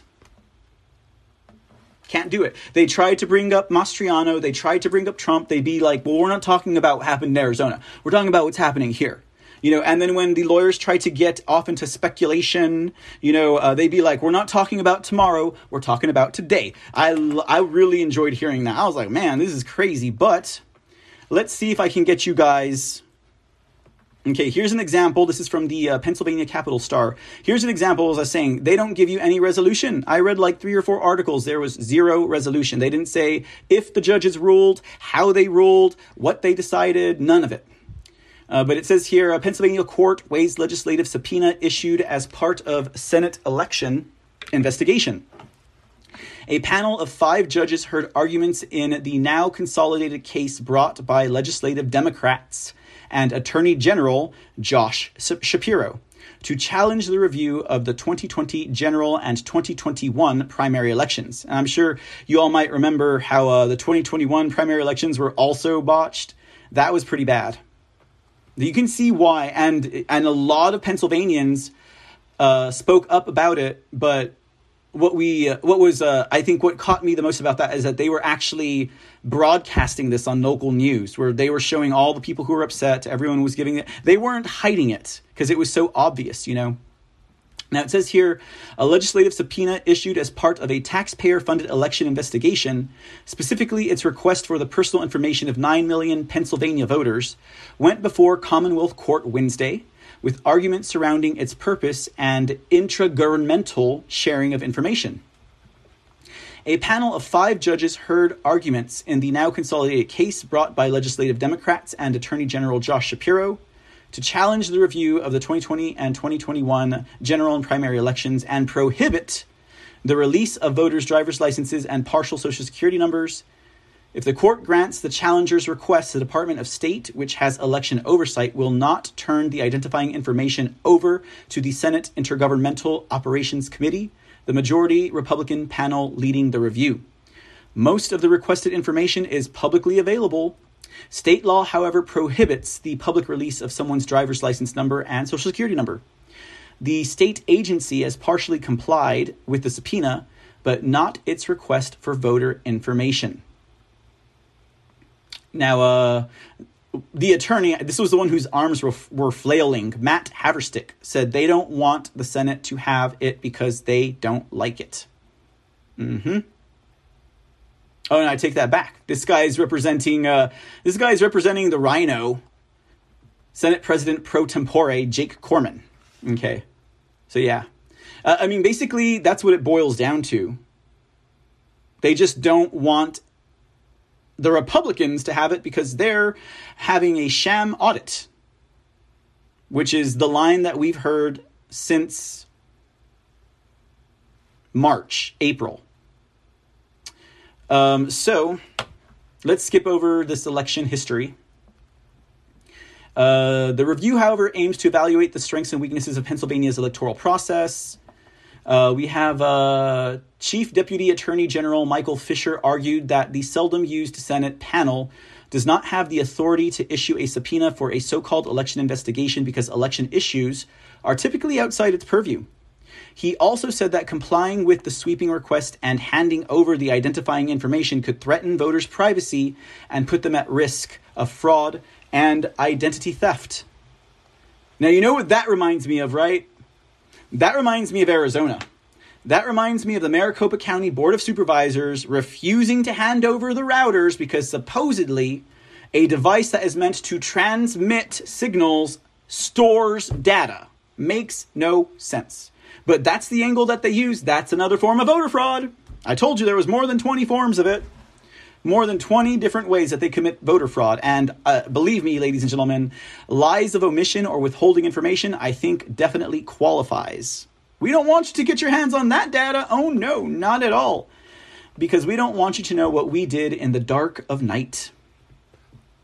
All right. Let's see here. It goes on to say, attorneys Clifford Levine, who represents Senate Minority Leader Jay Costa, Democrat, and Tamika Washington, who represents Philadelphia Democrat Senator Art Haywood, and his wife Julie, also stressed the potential risks for voter privacy. The Department of State provided similar information to the Pennsylvania chapter of the League of Women Voters, a challenger in the case in 2012 as part of a lawsuit filed by the organization to overturn a voter identification law.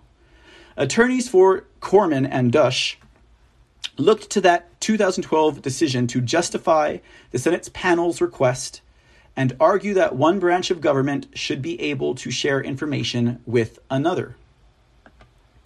Now, Judge Ann Covey also grilled Fisher on whether the issue should be before the court and said she wasn't sure why the request for partial Social Security numbers was a point of contention. She says, I call my credit card company and give them my partial Social Security number all the time. She was probably the one that said, oh, I wish we had Trump in our courtroom today. That's awesome. Fisher also argued that the Senate panel and the Republican caucus have not justified an adequate reason behind the legal request because Arizona. He added that neither the Senate GOP nor Envoy Sage LLC, an Iowa-based firm selected to conduct the investigation, has not outlined security measures to ensure voters' information is protected. Okay, so I think that's probably where I left off in the hearing. As part of its contract with Senate GOP, Envoy Sage, which has no direct experience investigating elections, agreed to report any incidents and offer anyone affected by a possible breach of confidentiality at least 1 year of credit monitoring at the firm's expense. Without going into specifics, Dush and Envoy Sage founder Stephen Lahr have vowed to keep data protected and touted the firm's credentials. However, they have not outlined specific details about security. Levine argued that since Senate Majority Leader Kim Ward, a Republican of Westmoreland, signed the contract with Envoy Sage, that means the Republican caucus could have access to voter information. So they're turning it into something partisan, okay? It's because the Republican caucus, they're the ones who signed off on this. They're the ones who hired him. Not anyone else in Pennsylvania legislature, you know. So yeah, and that's where the article leaves off. Every article on this topic. So I don't know, maybe tomorrow someone will throw me a bone.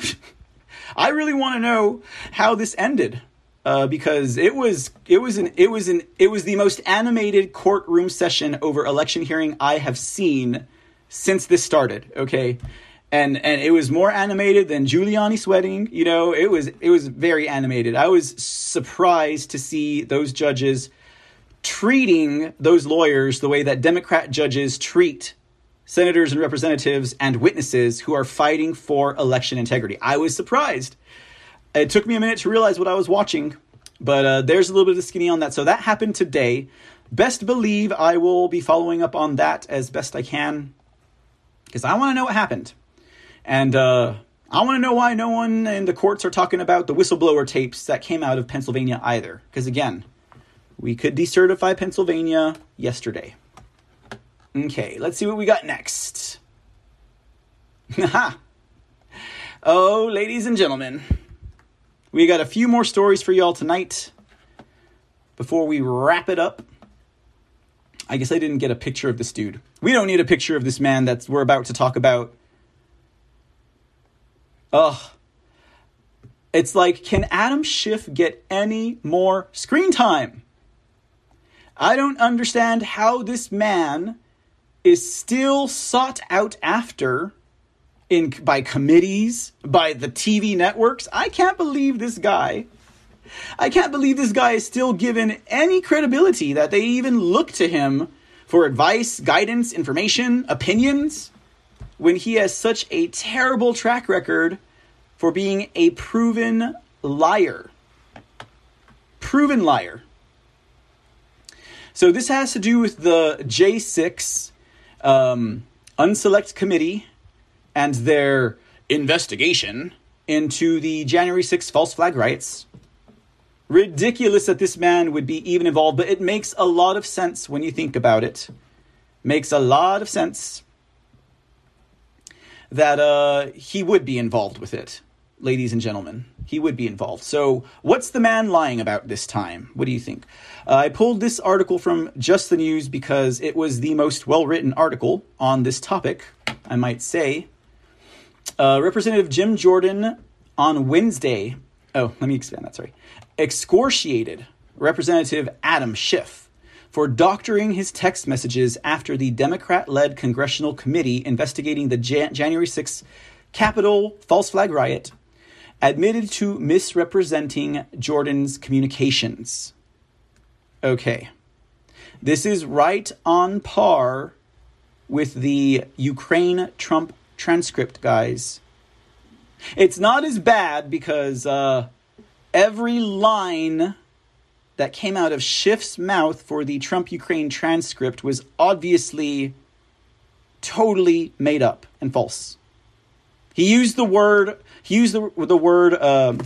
reciprocity, and that was probably the only word that would have come out of Trump's mouth, because he was using that word a lot at that time. Okay. And that was one of the words that everyone was picking on him about. But it says here, we know this. Yes, he lied. But Jim Jordan told Just the News it was doctored. It was a text message that was forwarded onto Mark Meadows from Jim Jordan. He said, this again shows how partisan, biased, and wrong this January 6th committee is. Who can trust anything they do if they're willing to doctor a document and mislead the American people? That's what I'm saying. How can they get away with this? How can they get away with stuff like this? You know, it's like, good old Joaquin Castro of Texas doctoring evidence against President Trump in the second impeachment trial. How can they still be in office? How can they not be tarred and feathered 5 times over? It's insane that these people can still get away with this. Oh my goodness. Back into the article. It says, Jordan was referring to what transpired at a hearing on January 6th Select Committee on Monday night. Schiff claimed to have evidence showing Jordan on the eve of the Capitol breach pushing Meadows, who was serving as White House Chief of Staff at the time, to instruct then Vice President Mike Pence to overturn the results of the 2020 presidential election. However, the text messages in question, which Just the News obtained, reveal that Schiff painted a distorted picture of the conversation.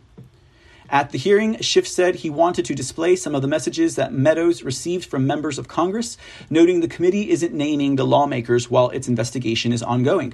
The California Democrat then displayed a graphic of one such messages, which read, on January 6, 2021, Vice President Mike Pence, as President of the Senate, shall call out all electoral votes that he believes are unconstitutional as no electoral votes at all. Period. Okay, period. And then, of course, Schiff goes on to describe the message as being proof that Congress was working with Trump to thwart the democratic process. So that was the gist of it right there. But now let's get to the truth of the matter. The truth of the matter is that the message did not even come from Jim Jones. The message actually was forwarded from Jim Jones, but was originally sent to Jim Jones by Joseph Schmitz. Now, Joseph Schmitz is an attorney and a former inspector general for the Department of Defense. So here you have Schiff saying, oh, look at Congress, lawmakers. They're working with Trump. And it wasn't even a lawmaker. It was a lawyer. Okay? Now, here's what the text of that message actually said. Okay? Actually said. Like I said, lies of omission. Lies of omission are the same. Okay? As lying, as fraudulent perjury. The text message read in full, good luck tomorrow. On January 6, 2021, Vice President Mike Pence, as President of the Senate, should call out all the electoral votes that he believes are unconstitutional as no electoral votes at all. Dash. In accordance with guidance from Founding Father Alexander Hamilton and judicial presidents. No legislative act, wrote Alexander Hamilton in Federalist Number 78, contrary to the Constitution, can be valid. The court in Hubbard v. Lowe reinforced this truth, that an unconstitutional statute is not a law at all, is a proposition no longer open to discussion. Okay. And that also went into appeal, and that appeal was dismissed, according to this article, according to what Attorney Schmitz wrote to Jim Jordan. Okay. The text message closes this way. Following this rationale, an unconstitutionally appointed elector, like an unconstitutionally enacted statute, is no elector at all. Now, Adam Schiff might not have outright lied in that statement, but clearly he cherry-picked the information he wanted to use. And the change of punctuation in that doctored text message that he shared, that's not only is that a lie of omission, but changing the punctuation and that thereby doctoring the message, changing the meaning of it, taking it out of context. In my opinion, that's like evidence of intent. Because you're lying. You're knowingly deceiving people by changing the context in order to move one's own personal narrative along, or based on their own bias. It's insane, guys. How come no one has made a motion in Congress to get the man out of there? That's another good question to ask. Could it be because there's more than 5, but less than 10 actual America First representatives on the Hill? Probably exactly why. Let's finish up with this article. Schmitz attached to his text a 4-page draft document detailing his legal reasoning for arguing Pence had constitutional standing to object the certification of electoral votes submitted by some states. Schiff failed to note that the original text message was written by an attorney rather than any lawmaker, or that Jordan relayed the information to Meadows without any additional comment. The graphic displayed by Schiff did not include most of the original message, omitting the last two paragraphs. The graphic also altered punctuation, causing the message to come off as a terse directive from a lawmaker rather than a legal argument from a lawyer. Now, a spokesperson for the January 6th Unselect Committee acknowledged the error. Okay. It says, they said, the Select Committee on Monday created and provided Representative Schiff a graphic to use during the business meeting, quoting from a text message from a lawmaker to Mr. Meadows. In the graphic, the period at the end of that sentence was added inadvertently. The Select Committee is responsible for and regrets the error. It doesn't matter.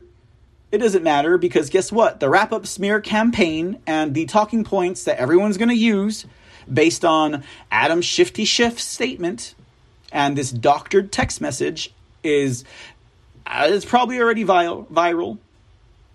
It is probably already viral. It Be Me Ange in the chat room makes a good point. Isn't that tampering with evidence? Oh, heck yeah, I'd say so.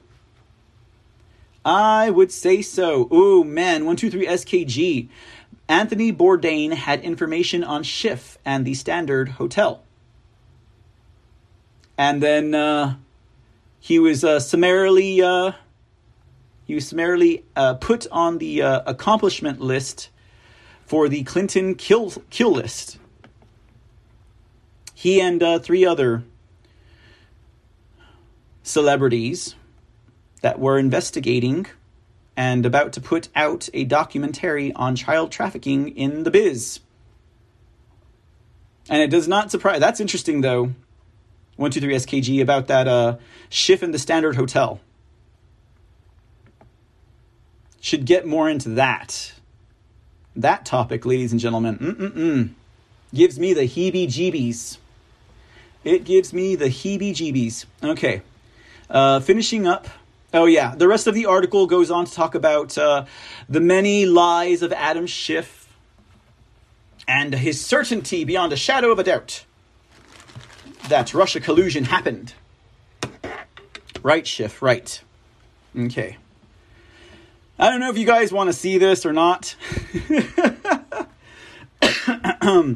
This video here of Adam Schiff reading the transcript of the Ukraine phone call between President Zelensky and President Trump. Oh my goodness. I'm not going to tell you once, but I'm going to tell you 7 times. And listen up, because I'm not going to say it again. If you do something for me, I'll do something for you. You scratch my back, I'll scratch yours.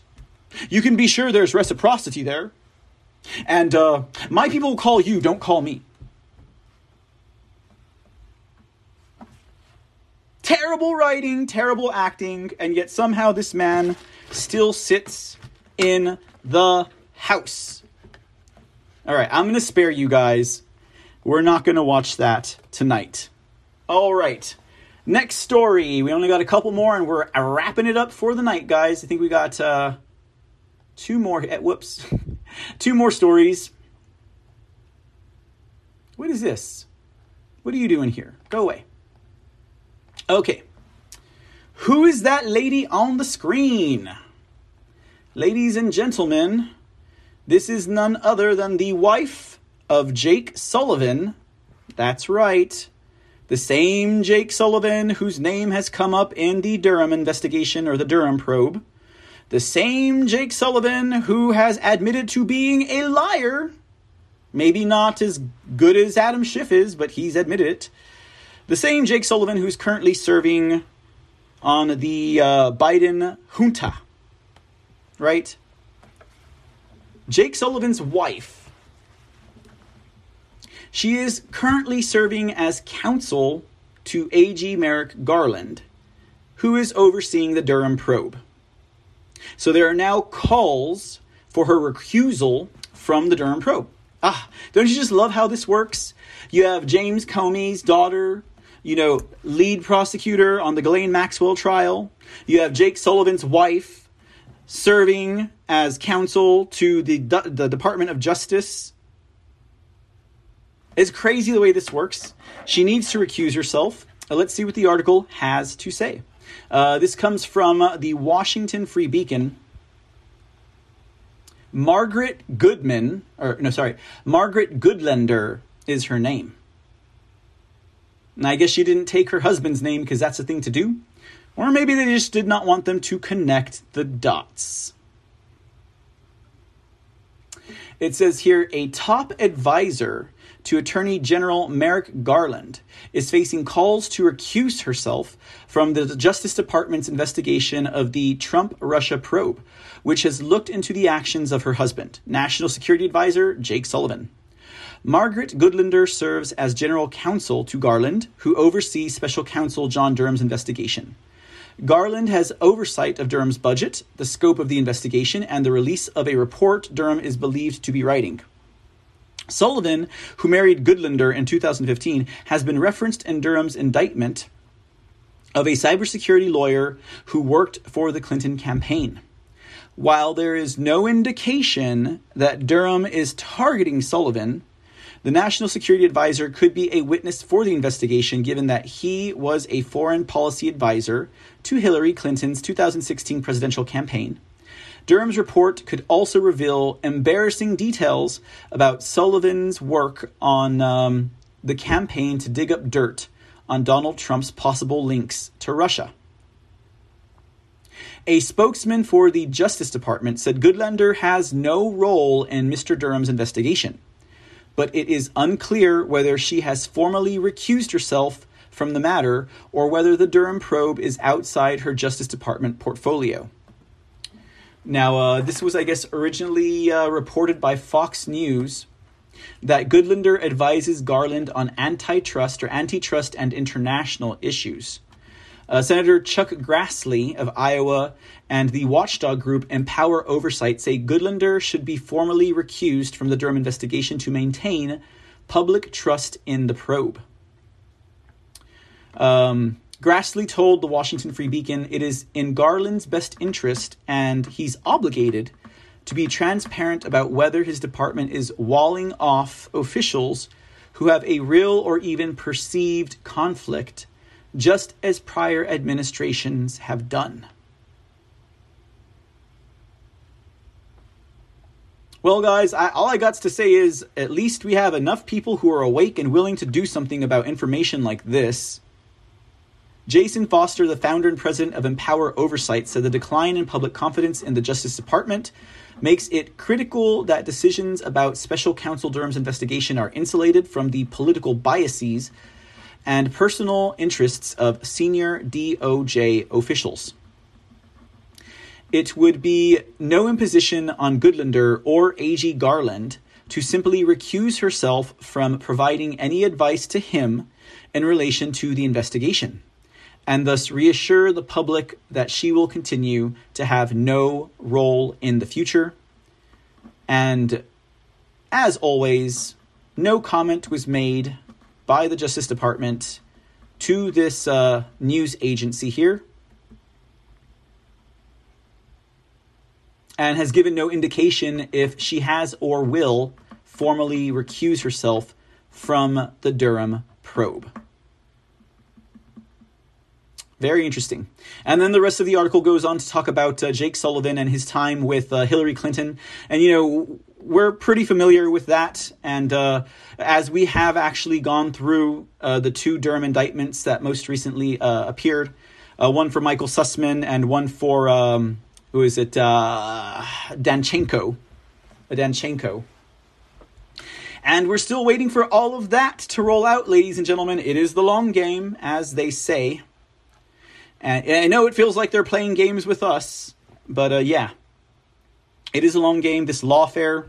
And it could also be something about timing. It could be something about perhaps everything aligning, perhaps that storm cloud gaining strength.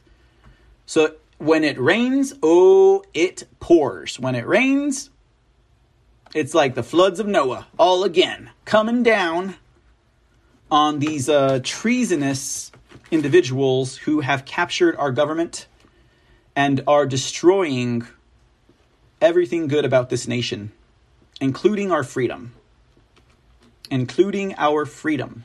Ladies and gentlemen. All right, that takes us to the last story for tonight. Ladies and gentlemen, story on gun control laws is actually coming out of New Jersey. So you know it's not going to be good. Ladies and gentlemen, New Jersey lawmakers move to toughen state's already strict gun laws. What this, and this is coming from NewJersey.com, but what this really should have said, guys, what this headline should have said, New Jersey lawmakers require ammunition purchase records. Can you believe that? Can you believe that they are going to require a record to be kept of anyone who purchases ammunition? They're not just going after the guns anymore. Let this be a lesson to the rest of the nation that, they say it's all about, stopping people from committing mass murders. It's all about protecting citizens from criminals. Then why the heck are they going to go as far as to right down to the bullet, ladies and gentlemen? They want to know how many you purchased and who you purchased it from and who purchased it. Let's take a look at this article. New Jersey lawmakers on Monday took a step toward further toughening the state's already strict gun laws. A state assembly committee approved a package of bills that, among other things, would tighten the state's gun storage law, ban future sales of .50 caliber firearms in the state, and require gun dealers in the state to keep logs of ammunition sales and make them available to law enforcement. The bills passed along party lines as those who support them praised them as common sense measures, while critics called them another infringement on Second Amendment rights. The measures passed by the Assembly require people who buy guns in New Jersey to renew their purchaser ID card every 4 years and show proof of taking a course on safe handling and storage of firearms. Currently, purchaser ID cards are valid indefinitely. It would also require people who inherit guns to get a purchaser ID card. Another provision here, or division. It would ban the future sales of .50 caliber guns in the state and require current owners of them to register them and pay a $50 fee. Additionally, if someone who has a .50 caliber firearm, they cannot be passed down to heirs after they die. That's crazy, y'all. It would need to be sold or rendered inoperable. Can you believe that? You cannot even gift or pass down a .50 cal firearm. I guess if this gets signed into law. It would also amend the state's public nuisance laws to prohibit the gun industry from endangering the safety or health of the public through its sales, manufacturing, importing, or marketing of guns. Officials say 80% of guns used in crimes in New Jersey come from outside the state. This package of bills would also require gun owners in the state to store firearms in a lockbox or safe, and it would mandate firearm manufacturers to, within a year, incorporate micro-stamping technology into new handguns sold in New Jersey to provide law enforcement with a tool to quickly link firearm cartridge casings found at the scene of a crime to a specific firearm without having to recover the firearm itself. I know you guys are screaming overreach, and violation of my Second Amendment rights. The next thing I see here is a mass exodus of gun sellers from the state of New Jersey and manufacturers. Well, they ain't going to do business in New Jersey anymore. It would also require ammunition manufacturers and dealers to keep a detailed electronic record of sales and report them to state police. It would require gun owners who move to New Jersey to obtain a firearm purchaser ID and register their guns within 60 days, and reconvene a State for Gun Safety Summit in the state. Let's just take a moment to sit back and reflect on the outright abuse and violations the people of New Jersey are facing right now. And I don't mean to laugh about it, but you see how they're getting so clownish and obnoxiously obvious? There's gonna be pushback. There is going to be pushback, ladies and gentlemen, because they are no longer taking an inch. They are no longer, they're no longer trying to do it in a very, secretive or a manner that won't raise alarms. But again, maybe this has something to do with the timelines moving up. Maybe because they lost out on 4 years, they had to speed up everything into a year. Who knows, guys? But this is ridiculous. I never... All of those measures right there, tyrannical. Tyrannical. Let's finish the article. We have among the lowest gun crime realties of any American state. So saith Governor Phil Murphy. I don't believe it. He says, we have no issues with law-abiding Second Amendment folks. That's not our objective. And I think the packages we've already seen passed, as well as this prospective package, all continue to get at making our state responsibly, sensibly, and reasonably the strongest gun safety state in America. It's going to become the most dangerous state outside of what? Illinois? New York? As far as these gun control measures are going. And basically they are endangering their citizens. They are removing their right to efficiently protect themselves. Scott Bach, the executive director of the Association of New Jersey Rifle and Pistols Club, disagrees. He says not one of Governor Murphy's schemes punishes gun crime. Instead, every single one interferes with the constitutional right of honest citizens to defend themselves in an emergency. Whatever we don't defeat in the legislature, we will defeat in the courts. The bills first face another hurdle, though, the state Senate. It is unclear if State Senate President Stephen Sweeney, who was ousted from his seat last month, will post them in his chamber. Speaking to reporters last week, Sweeney said he supports some of the bills, not all of them, but he promised to look at them.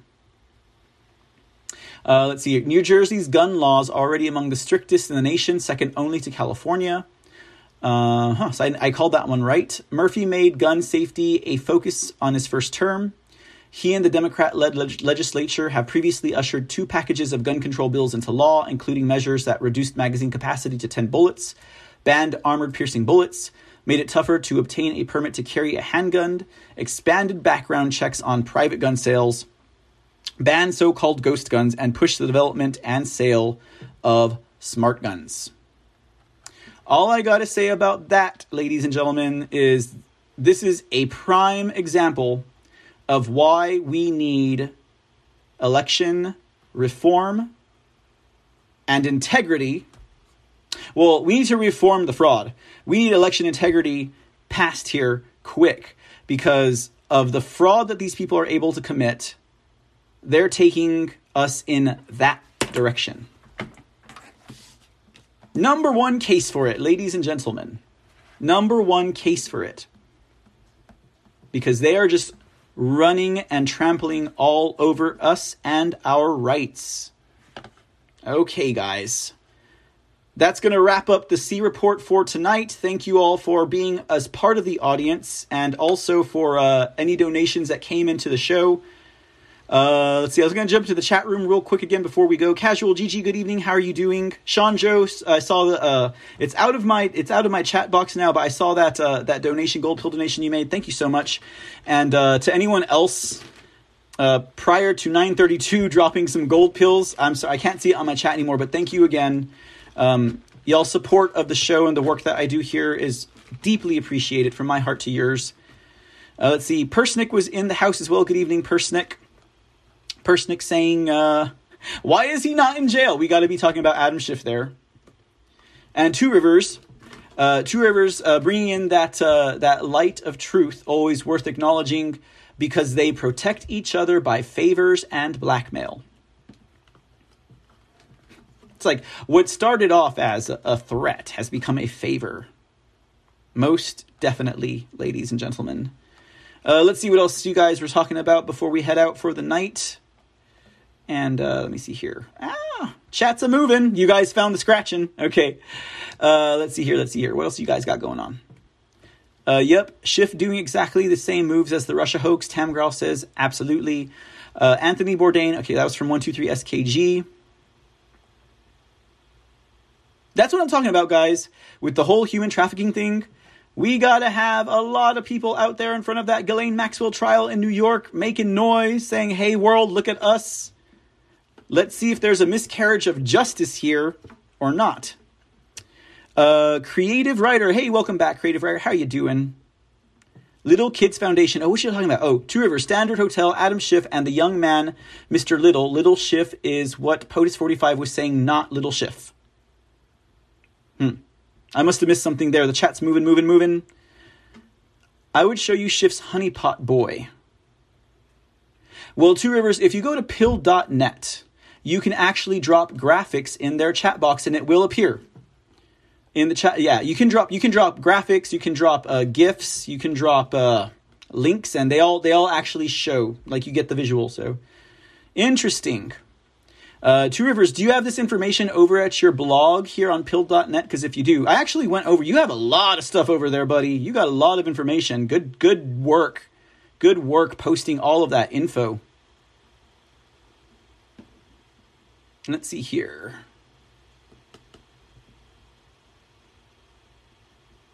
Okay, cool.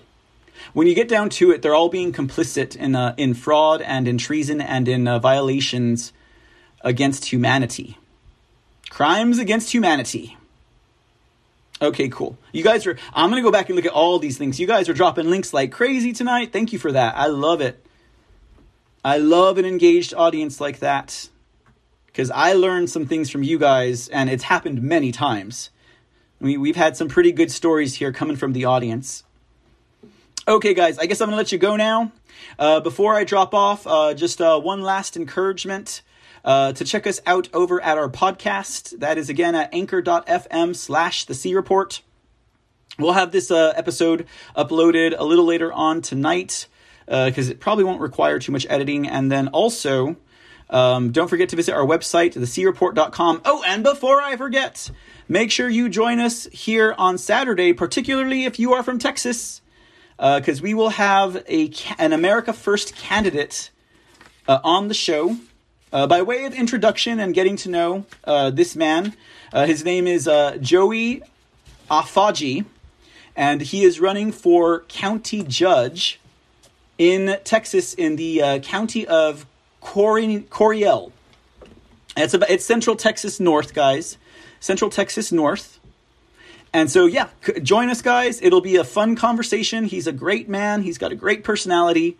And, Lone Star News will be airing on Saturday. So it'll be a Texas-based news show, current events, local headlines for the state of Texas. So if you're a Texan, if you're in the Central Texas area, if you're in Coriel County, make sure you join us. This is what we're talking about when we're talking about taking it back at the local level. We're going to talk with the man running for county judge in the state of Texas, who is an America First candidate and wears his MAGA hat every time he's out on the streets. It's going to be a great conversation, and I look forward to you all joining us. Till then, ladies and gentlemen, y'all have a great night. And whatever you do, be safe, be blessed, and God bless America. We'll see you tomorrow.